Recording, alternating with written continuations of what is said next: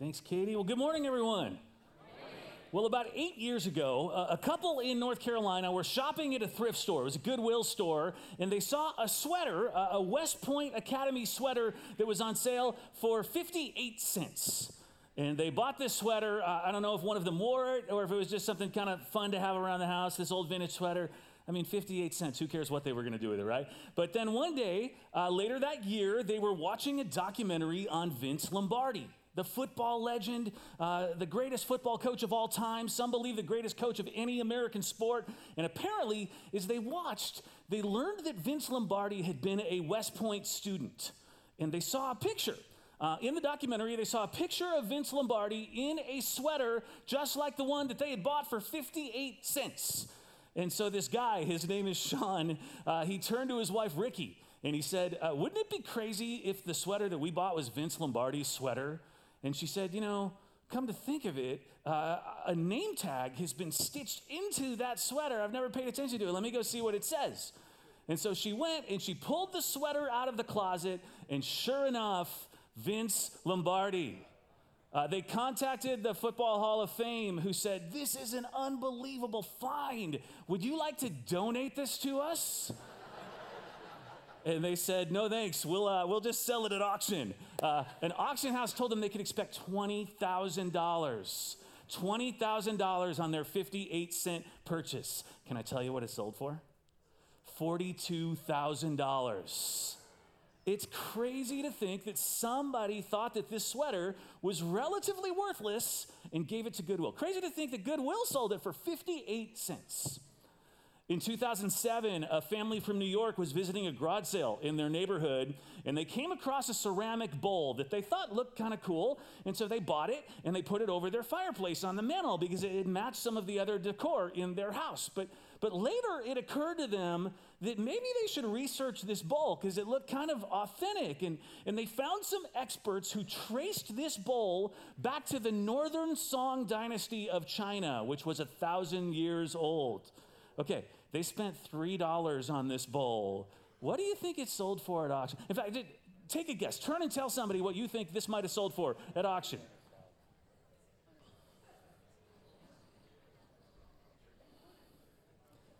$2.2 million. $2.2 million. There's only one other bowl like this in the world in a museum in England. All right, one more. 23 years ago, an artist out of Fresno was out hitting local garage sales looking for antiques. And he was looking for a barber chair, hoping to run across one in somebody's yard sale. I've never seen a barber chair in a yard sale, but apparently, maybe in Fresno, that happens all the time. And one day, he came across two deteriorating boxes, and he opened them up, and he saw that there were glass negatives in these boxes, negatives taken from photos with an old camera.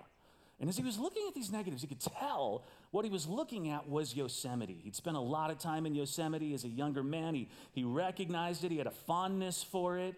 And so he went over to the seller who wanted $70 for them, and he negotiated them down to $45.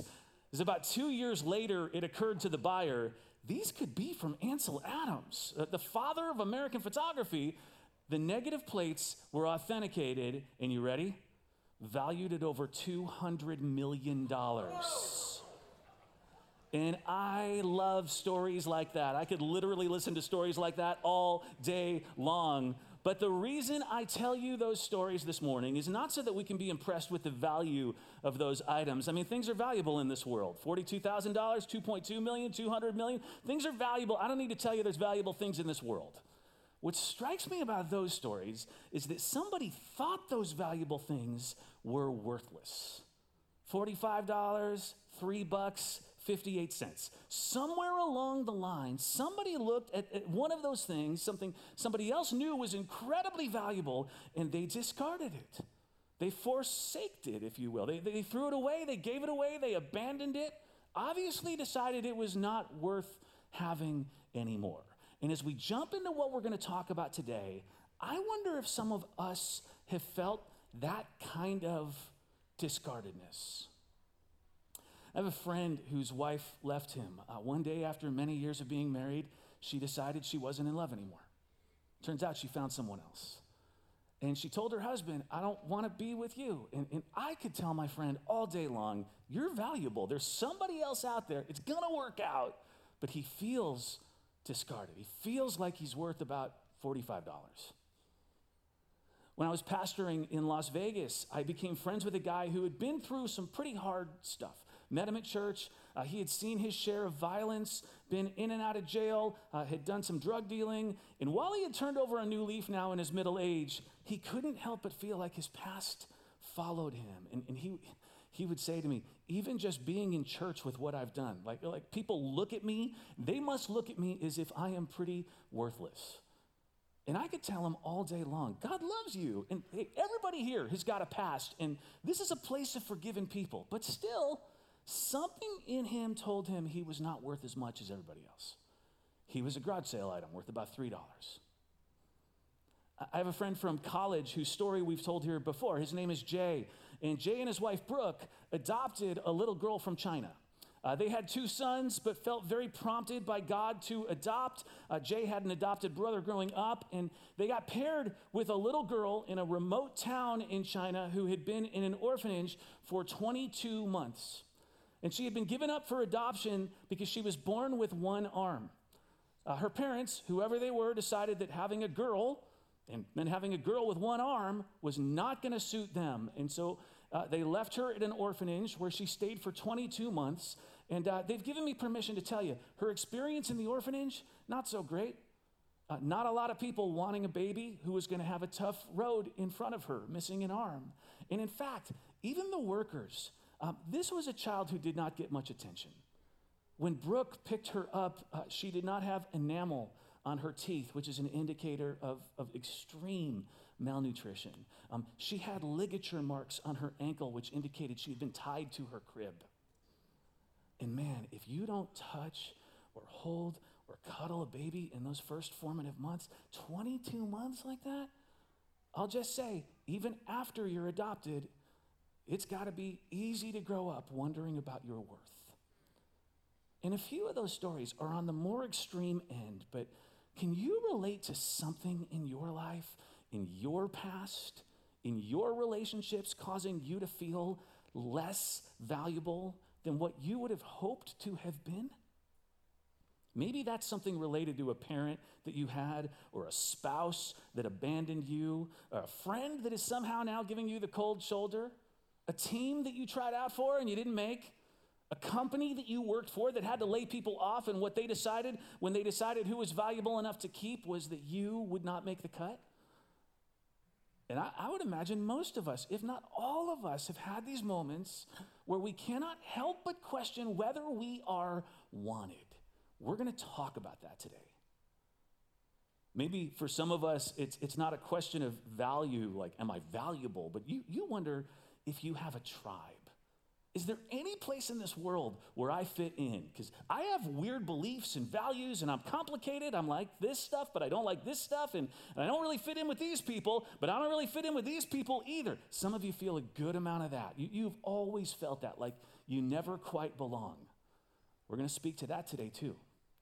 We're going to speak to the part of you that feels discarded sometimes. We're going to speak to the part of you that might feel like you haven't found your tribe. And then finally, I want to speak to the part of you that has quite likely been listening to some lies. I believe many of us have something lying to us, whispering in our ear, telling us God wants to distance himself from you. And as much as you've heard God loves you, and you can see that on a bumper sticker or read it in a book or hear it from this stage, you have something louder whispering, God loves everyone, but not you. Not you. You, he loves a little bit less. You, he's trying to get some separation.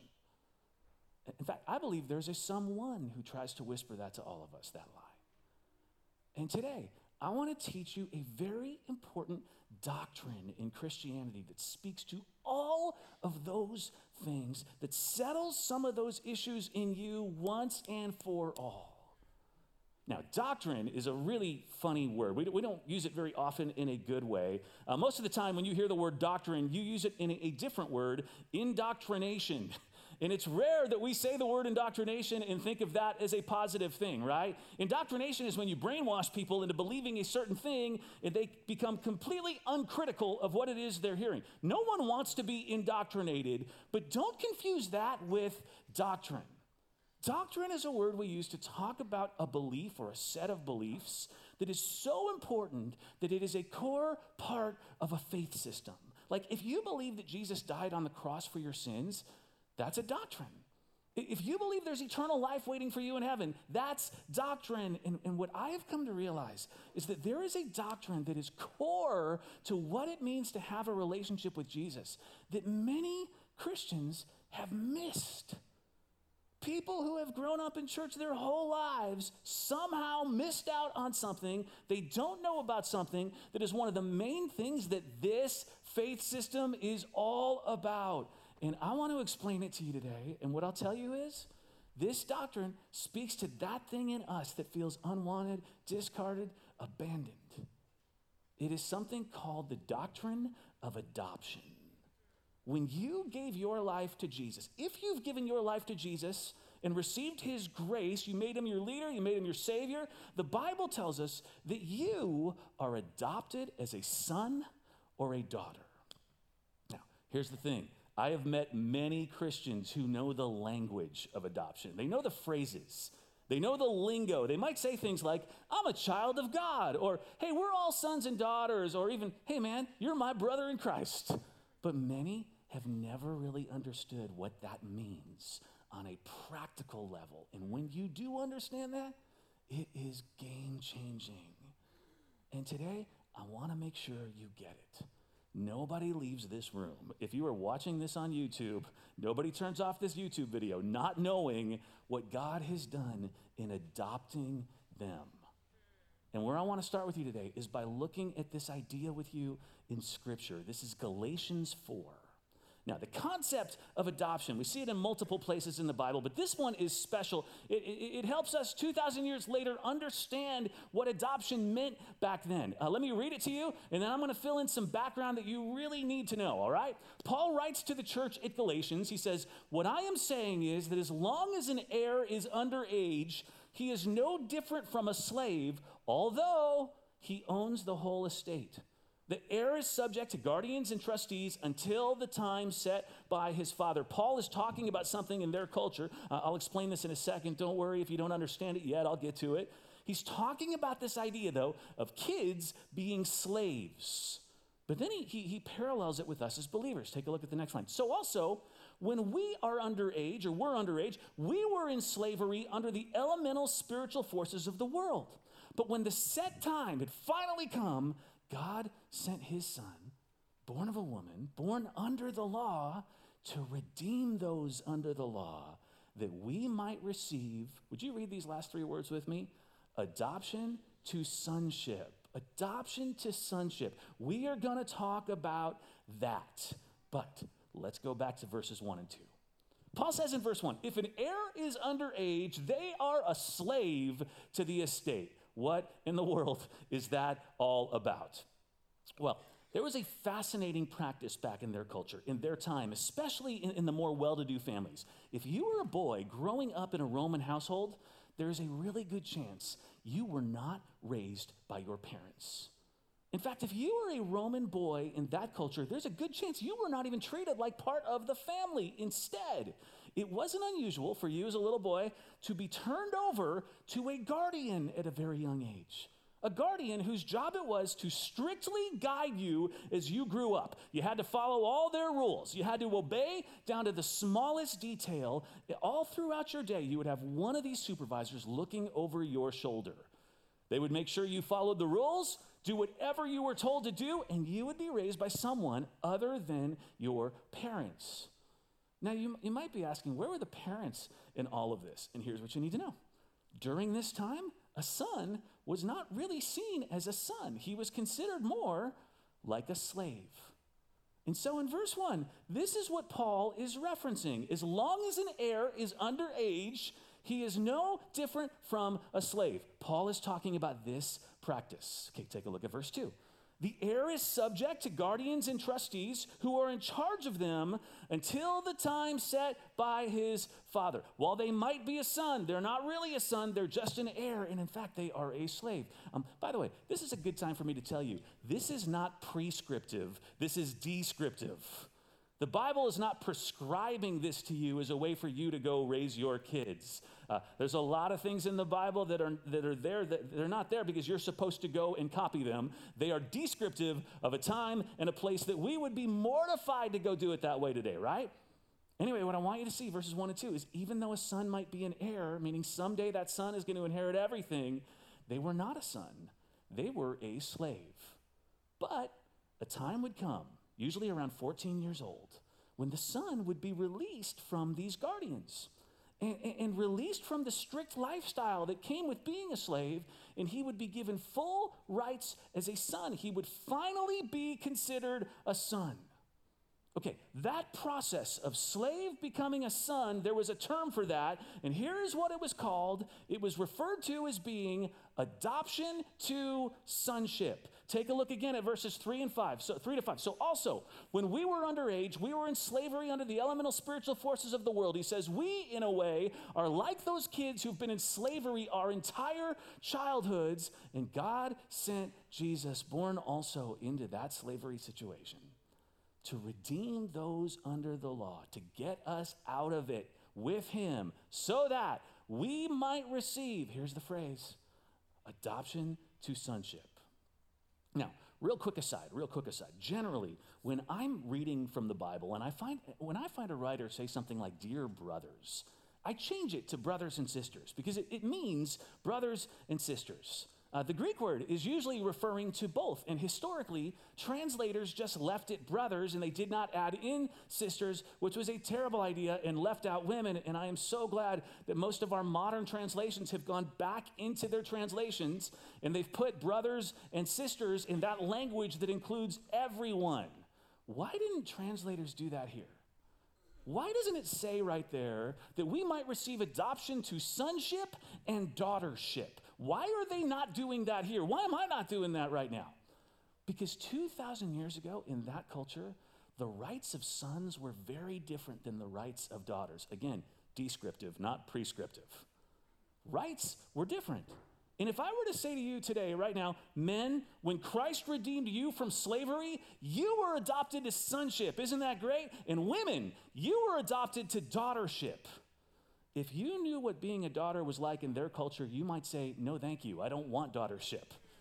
In fact, I'll just pass on the whole adoption concept altogether. But here's the beauty of Scripture. This is not a passage that was written to just men. All throughout Galatians, Paul writes brothers and sisters, this, brothers and sisters, that. These 5 verses that we're looking at right here, they all are still written to brothers and sisters. And what Paul says here is men and women too. Everyone, you are all redeemed from slave to the status of son.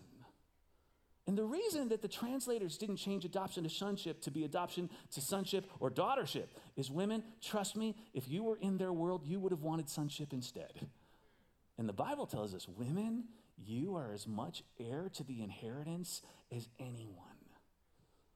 Now, because we live in 2025, I'm going to call you today sons of God and daughters of God.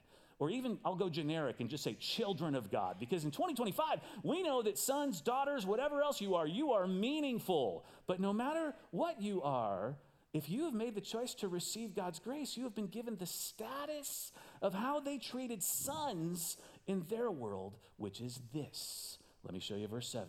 So, you are no longer a slave, but God's child. And since you are a child, God has made you also an heir. In fact, what's missing there, it says, since you are his child. We forgot that on the slide. You are his child. You may already know the lingo. I'm a child of God. I'm an heir. But let's talk about what this actually means. And before I explain it, I want to show you this video that my friend Sophia found for us. Come out of hiding, you're safe here with me. I'm Abigail Hydrich. This is Amari. And Dylan Hydrich. Good morning. Good morning. You've got your reasons, but I hold your peace.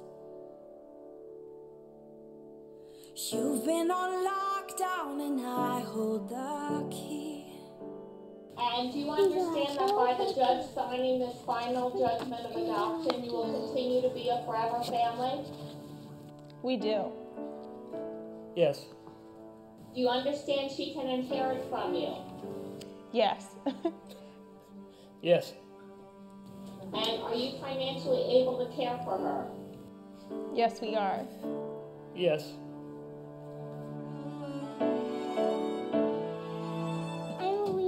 Say, I'm Amari's brother.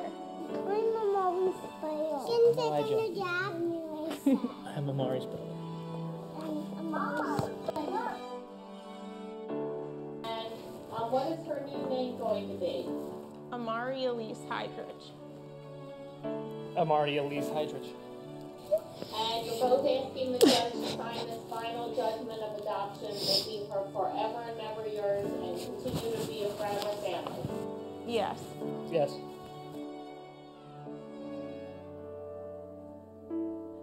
You're not far from home now. Dear Amari, 2 out of your 3 years of life have been spent in foster care. In your short life, you have experienced unspeakable hurt and brokenness.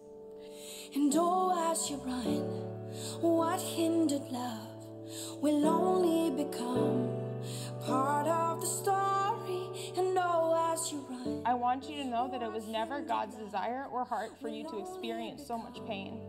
part of the story. And oh, as you run, what In the hindered same way that he unconditionally loves us, we will unconditionally love you.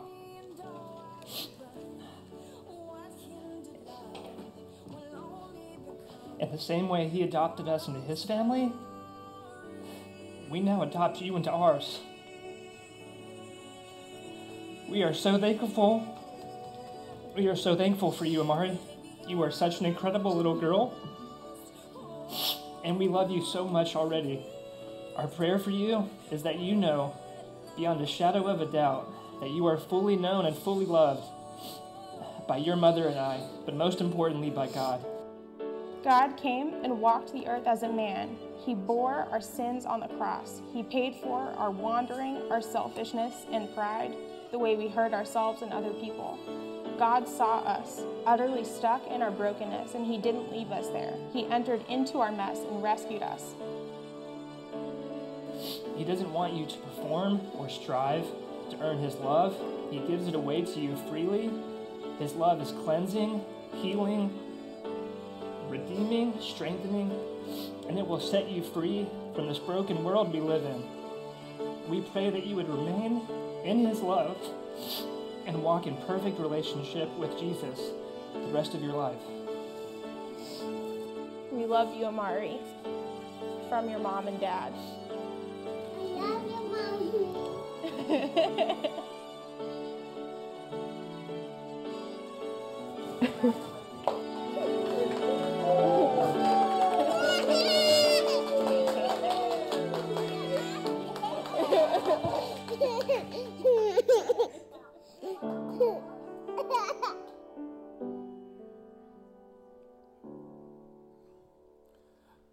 There are so many important moments in that video, but one of my favorites was the part where the judge asks the parents, do you acknowledge that this little girl will receive your inheritance? Actually, the judge asks, are you able to financially care for her? And both parents emotionally say yes. And then the judge asks, do you understand that she can inherit from you? See, one of the things that happens when you are adopted, and this is not just now, but this happened back in the time that the Galatians was written. When you were adopted, you were given legal standing. And that's what this doctrine means for you. God has given you a new legal standing. What that means is you are his responsibility.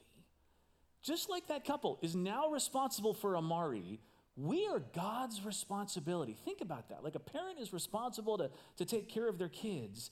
God is responsible for you. He's responsible to take care of you.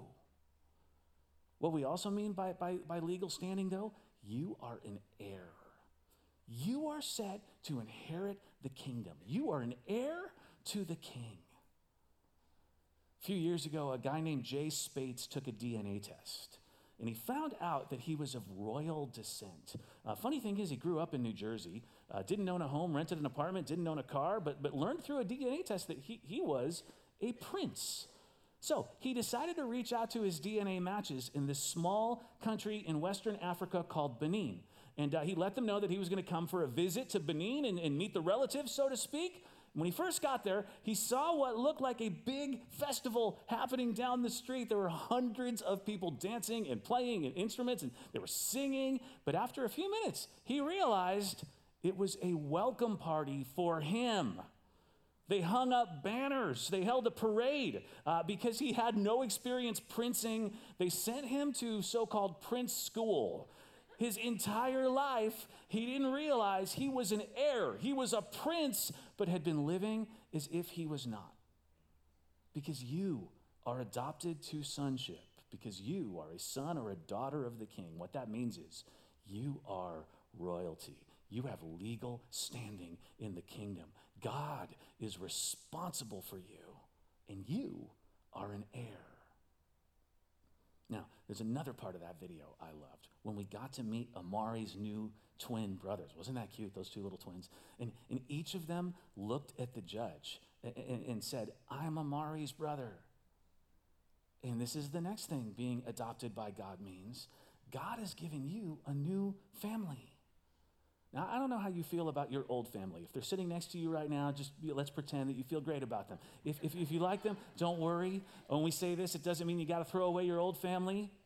But in addition, you also get God as a loving father. And many of you would say you didn't have a loving father. And you get us as brothers and sisters in Christ.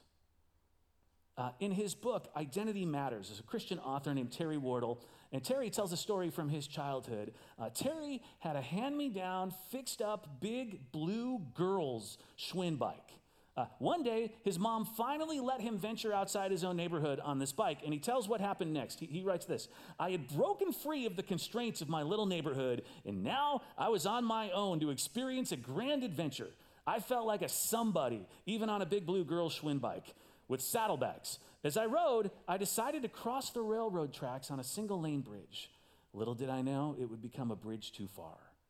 As I began to cross, 4 teenage boys stepped onto the far side of the bridge. I intended to pass on by.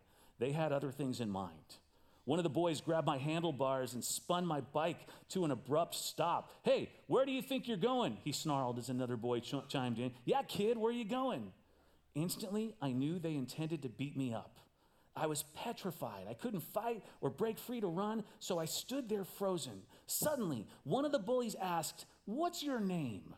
I answered him in a high-pitched, pre-adolescent, quivering voice, "Terry Wardle?" The 3 remaining teenagers got a bit silent, and they looked at one another nervously. Are you related to Tom Wardle? Tom was a much older cousin who happened to play defensive end on the high school football team. But I lied and told them Tom was my brother. They immediately backed off. One of the boys straightened out my shirt and started saying, "Hey, we were just messing with you. No harm. You're a great kid. And if anybody ever gives you any trouble, you tell us and we'll take care of you." You have been given a new family. And among other things that means, you have people who have your back. You have people with your best interests in mind. You have a father and you have brothers and sisters who, whether you know it or not, care deeply about you. And by the way, it's why we do all these meetups around here, all these things, because you have family that you haven't even met yet. And then one more thing that this doctrine means, and maybe this is the most important of all. You saw this moment where the judge asked the parents, "What is her new name going to be?" And both parents broke into tears and they said her new name. Okay, God has given you a new name. What is the new name? What name did they give her? Well, her new name was just them adding their last name. They gave her their name. And that's what God does for you.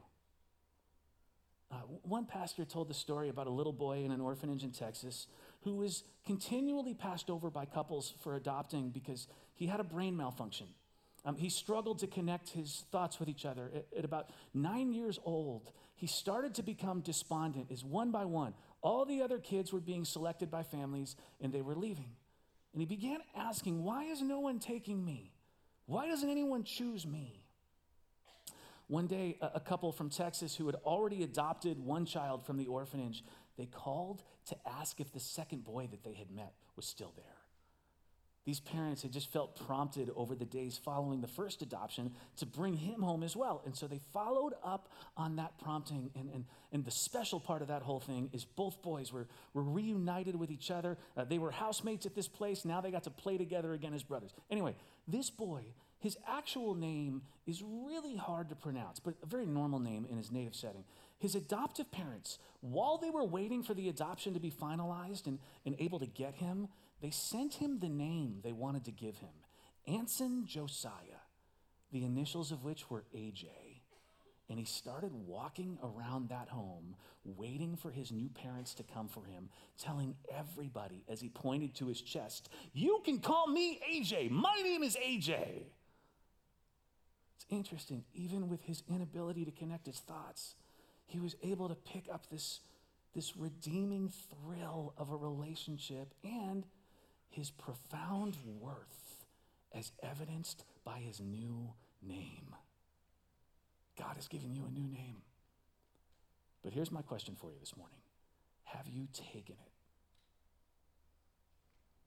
This is one of the things that I wonder if Christians don't quite understand, especially when we start to feel abandoned or like our past has followed us.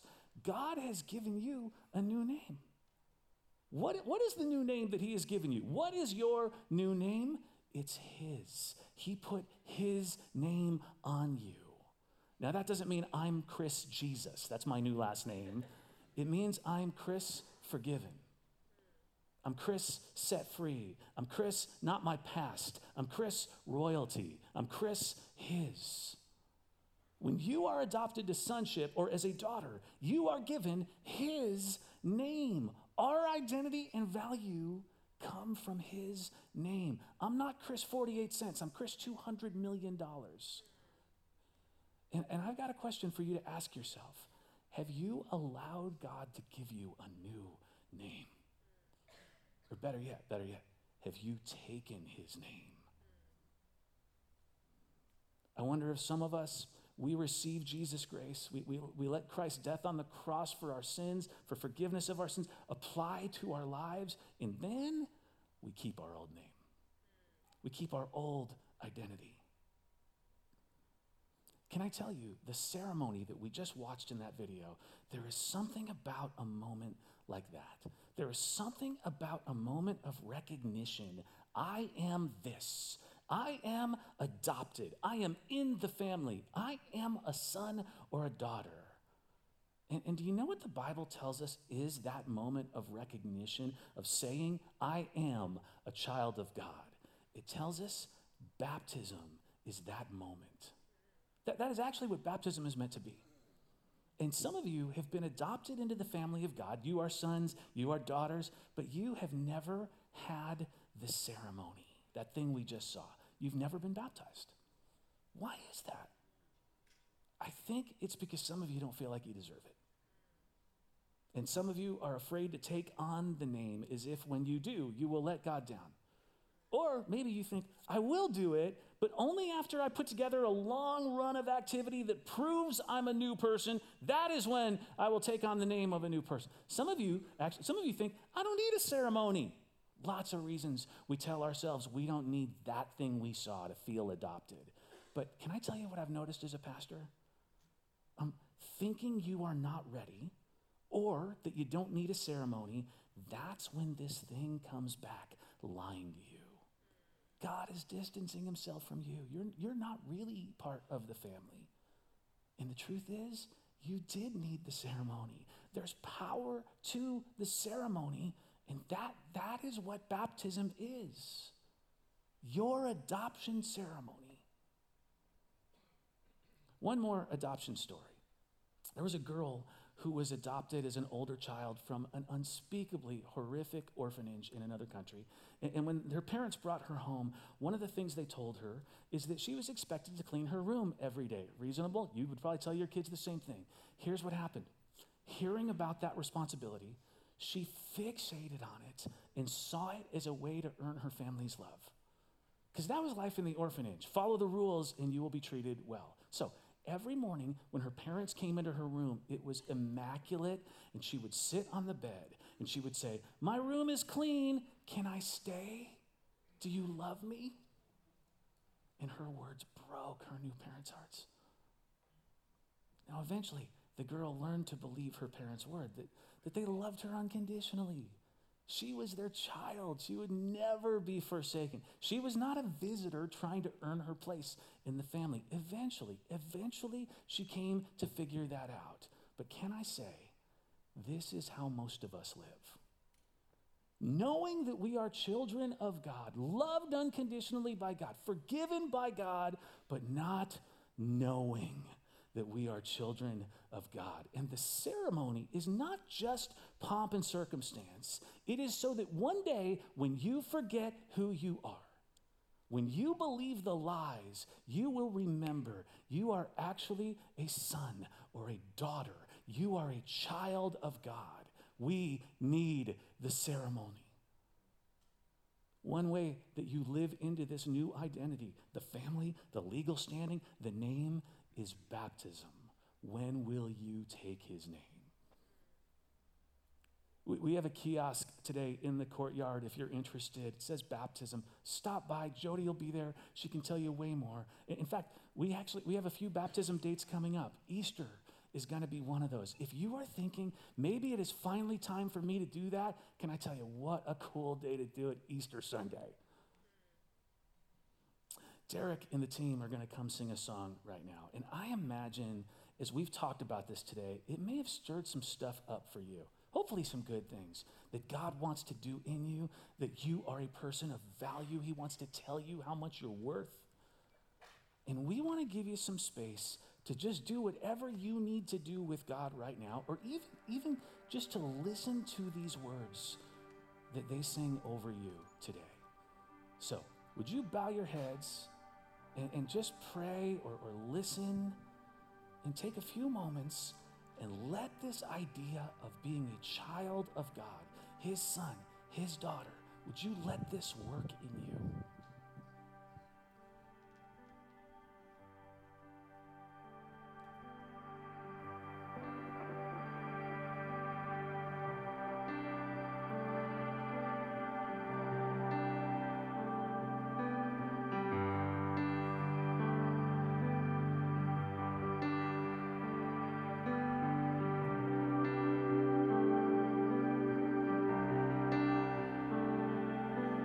Before he spoke creation, the God of heaven knew our name.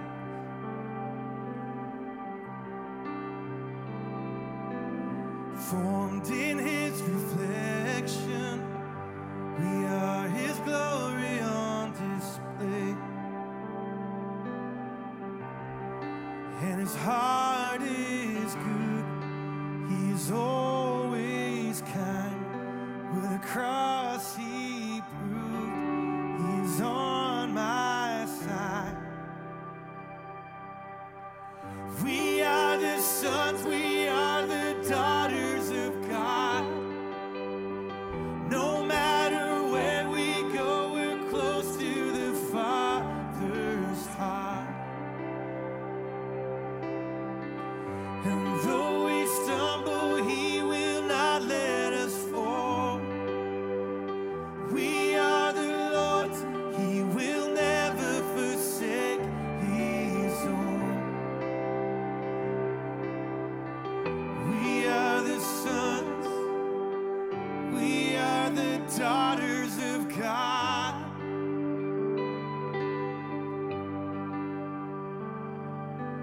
His love he lavished on us and called us children of the King.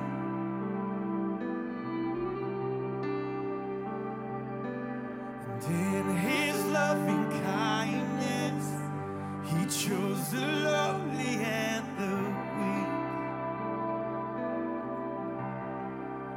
His heart is good.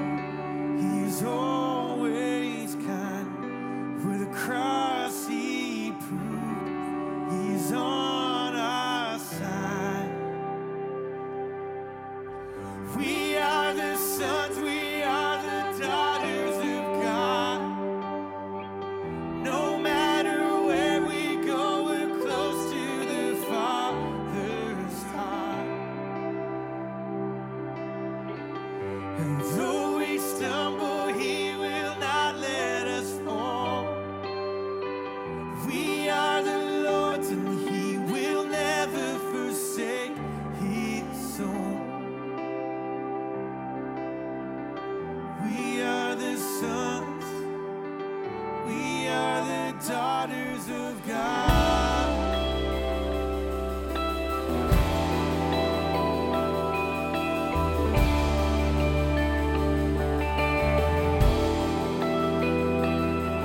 When the lies speak louder than the truth, remind me I belong to you. When I can't see past the dark of night, remind me you're always by my side. Oh, when the lies speak louder than the truth, remind me I belong to you. When I can't see past the dark of night, remind me you're always by my side. Oh, when the lies speak louder than the truth, remind me I belong to you. When I can't see past the dark of night, remind me you're always by my side. You're by my side.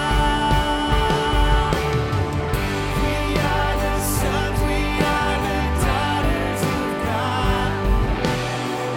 No matter where we go, we're close to the Father's heart.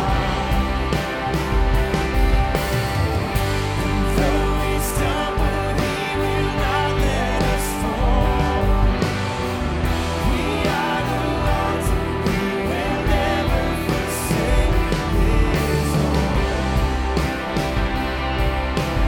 We are the sons, we are the daughters of God.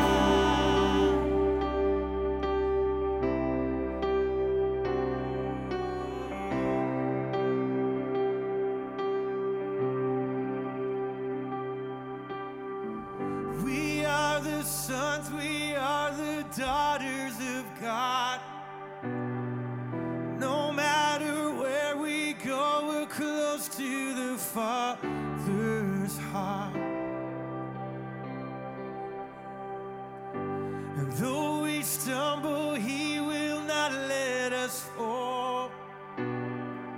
We are the Lord's, he will never forsake his own. We are the sons, we are the daughters of God.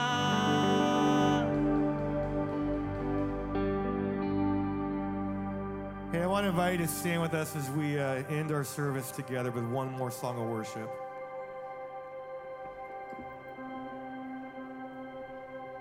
Sing who the Son sets free, who is free indeed. I'm a child of God, yes I am. Come on, sing this with me. In my Father's house, in my Father's house, yeah, there's a place for me.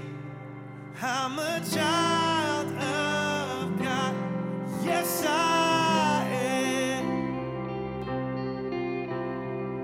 Who am I that the highest King would welcome was lost, but he brought me in. Oh, his love for me. Oh, his love for me. Come on, sing aloud. Who the sun sets free. Yeah. Oh, it's free indeed. Yeah. I'm a child of God. Yes, I am. Come on, sing free at last. Free at last, he has ransomed me. His grace runs deep. While I was a slave to sin, Jesus died for me. Come on, shout it. Yes, he died for me. Yeah. The sun sets free. Oh, it's free indeed. I'm a child of God. Yes, I am. In my Father's house, there's a place for me. I'm a child of God. Yes, I am. Oh, I am chosen, not forsaken. I am who you say I am. You are for me, not against me. And I am who you say I am. I say it. I am chosen, not forsaken. I am who you say I am. You are for me, not against me. I am who you say I am. Oh, I am who you say I am. Who the sun sets free. Oh, it's free indeed. I'm a child of God. Yes, I am. In my Father's house, there's a place for me. I'm a child of God. Yes, I am. Come on, let me hear you sing this. In my Father's house, come on, sing it. There's a place. I'm a child. I'm a child. Oh, yes, I am. Hallelujah.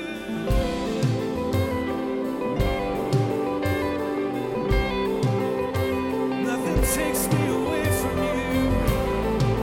Nothing takes you away from me, Jesus. Sing, I am chosen. I am chosen, not forsaken. You sing it.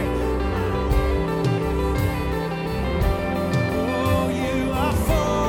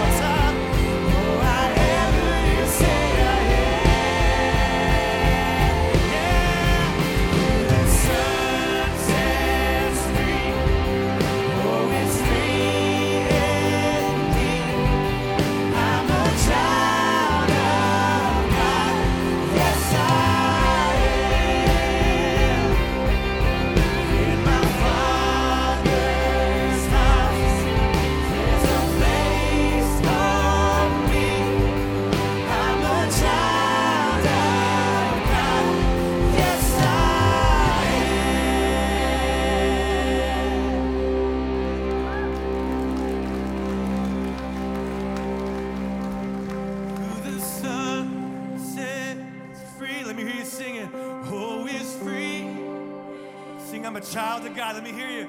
I'm a child. Shout it out. Yes, I am. One more time. In my Father's house. Let me hear you sing it. In my Father's house, there's a place. I'm a child of God. I'm a child. Yes, I am. Amen. We are so glad you made it. Remember, if you want to be baptized, stop at our baptism kiosk in the courtyard. Otherwise than that, have a fantastic Sunday. Have a great week. And we'll see you back here next week, all right? All right, have a good one.